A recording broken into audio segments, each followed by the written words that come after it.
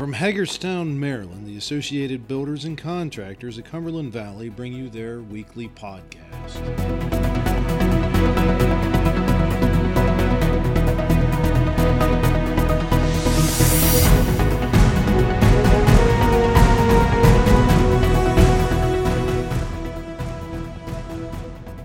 Good morning, everybody, and welcome to our safety podcast.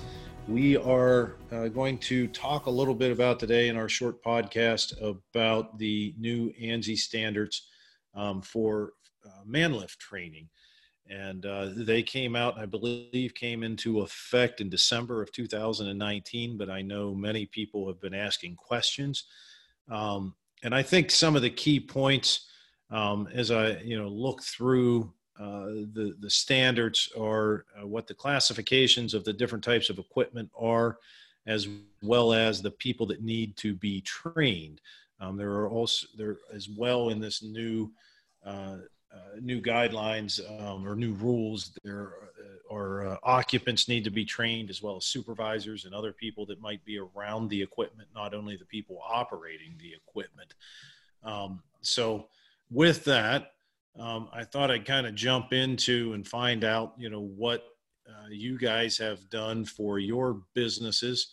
What have you done to address this, and what new types of training are you working on? And Norm, I thought maybe you might have some insight onto this as well. So with that, I'll turn it over and see where the discussion goes. There's a lot, but not many specific changes. I think the main ones that everybody's going to need to really pay attention to is the load sensing is going to be the biggest one. They've adjusted some of the weight capacities on some of the scissor lifts and some of the boom lifts, but there are going to be load sensors on these equipment that if you exceed the rated capacity, the machine will not function, or it'll only come down. So if you're elevated and load something onto the platform, you're going to lose some of your mobility other than to come down. I think that one's going to trip up a lot more people than ever. The tilt sensing is going to get a little bit more finicky, but it's, they've always been tilt sensing units on the machine. It's just going to get a little bit more exaggerated. There's going to be no more sliding mid rails. You're going to have to go with entrance gates on all your platforms. I think the window for this is 4 years for total adoption. So you'll still receive, and if you own equipment that has some of the older features, you still have some time. But I know all the manufacturers have pulled the plug and are making a switch to build these new machines the way that they are. The guardrail height's going to change up from 39 inches to 43.5 inches. I think they said that it was going to go to. That's going to, cause redesign for these machines to go through standard doors, or you're going to see more equipment with the fold down rails that you're going to have to watch out for. And then the biggest one that I've run into is units are going to be designed as indoor only. So the one, just to make it simple, one of the ones I've noticed mainly is JLG. If you want an all electric scissor, electric drive motors, electric up and down, JLG makes that, but they only make that for indoor use only. If you get into equipment ownership, you'll have to really watch when you buy one of those. Because if you do work indoors and outdoors, you could have a machine that you cannot use outdoors if you buy the wrong one. That's the basic gist of the changes that they're going to have to the production.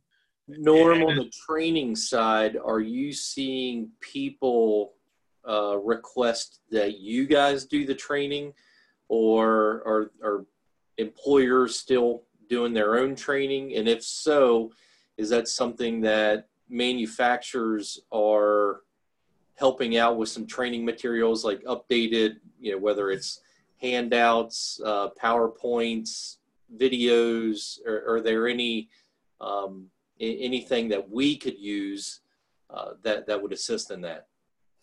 We have we partner with IVES. That's who we network with for our trainings, for our documentation. And what we've developed through IVES is, we have our United Academy where we do training. We'll do the full certification. Once you have the certification, then you can get your familiarization. We've also come up now with a supervisors training program that you can send your supervisors through to qualify for the supervisors. There are some flyers and stuff out there available. I'll try to get a list of them together and send them over to you guys so you can start sharing them with what you're looking to do. That'd be great. Yep. Also, with training, you have to have now you have to have a plan. You have to develop a plan for your lift use, and that plan has to include your operations, but specifically it has to include your emergency procedures for getting people in and out of the platform in case there's a problem.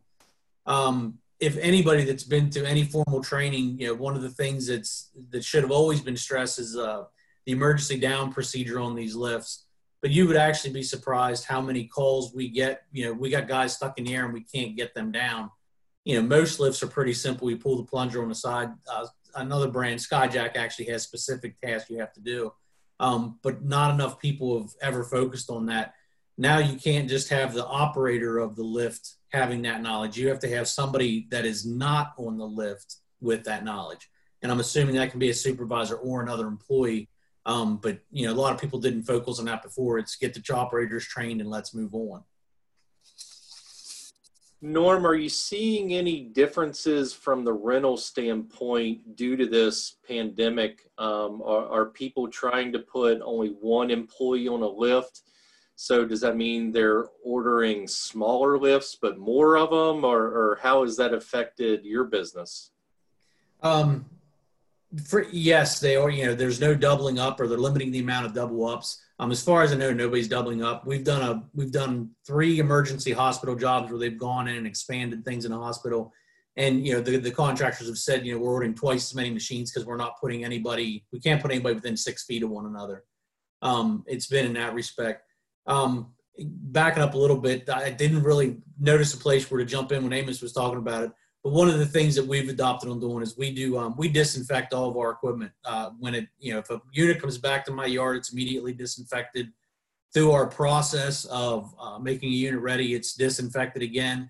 And then when our drivers deliver it, they give it another disinfectant, whatever they've touched during the delivery process to try to address that a little bit.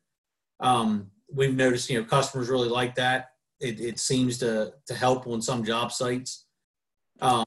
And we see that actually, that's not going away. I actually received an email this morning. We'll do that through the end of the year at a minimum.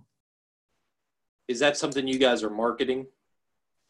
Yeah, I sent you a flyer 2 weeks ago when I missed. I had the wrong day. I sent you a flyer, and I'll resend that of the different things that we're doing. And I say we're doing I say a lot of the rental companies should be doing the same thing, because it's just common sense safety things you can be doing at a time like this. Oh, thanks. So one of the training items that appears, the risk assessment or the assessment of how you're going to use the equipment. That's the one thing I guess that, let me back up. 2 things we've received a fair amount of questions over was, one, that risk assessment and how is that done, and who can do it. And secondly, there have been some questions about the additional people that need to be trained, the occupant, if there is going to be an occupant that's not the operator, as well as supervisors or other trained staff on the ground. What are you seeing, at job sites? Are they just going through and training everybody? Or are you seeing people selecting, who gets the training? To be able to move forward? For the AHA, for your hazard assessment, I'm actually not sure who's qualified to do that. I would assume a trained supervisor is qualified to do that, or somebody like Jason, who's safety director. You would write your normal hazard assessment. So I'm assuming that's where that will come from. From a training standpoint, and I'll be totally honest, we've moved away from the familiarization over the last. I haven't done a familiarization class in over a year and a half. We've moved away from that about 2 years ago. And the familiarization was always a courtesy that we offered for our customers. We just don't do that no more. The liability has gotten too great. So we've adopted our United Academy, which is our training division. And I'll be honest, we have 6 full-time trainers.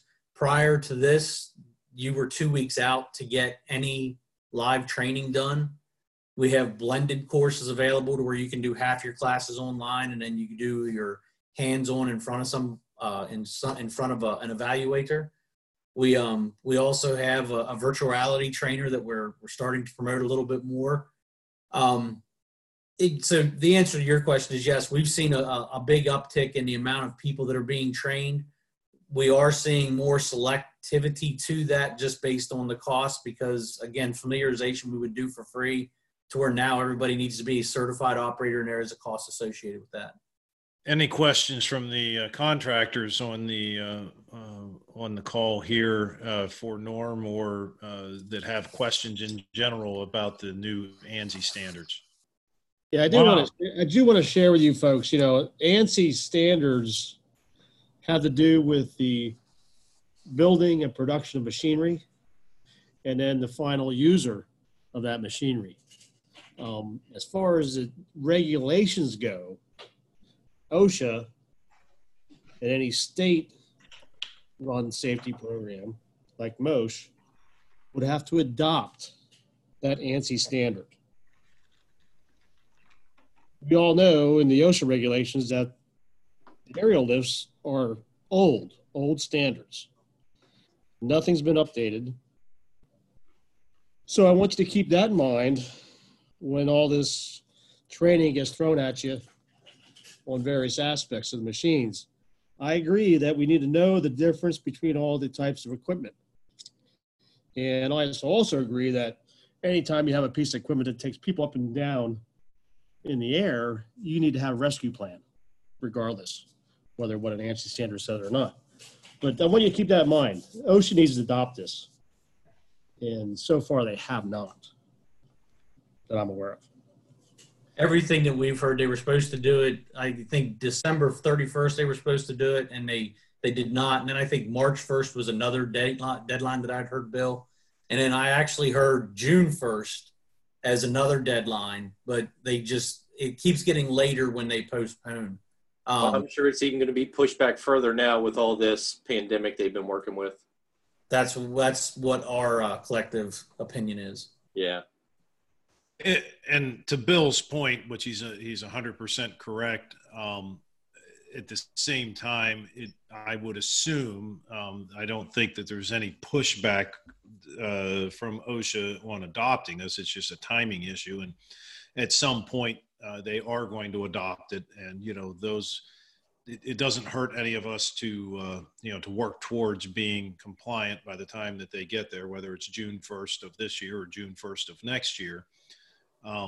But if OSHA comes on site tomorrow, they are not going to cite you for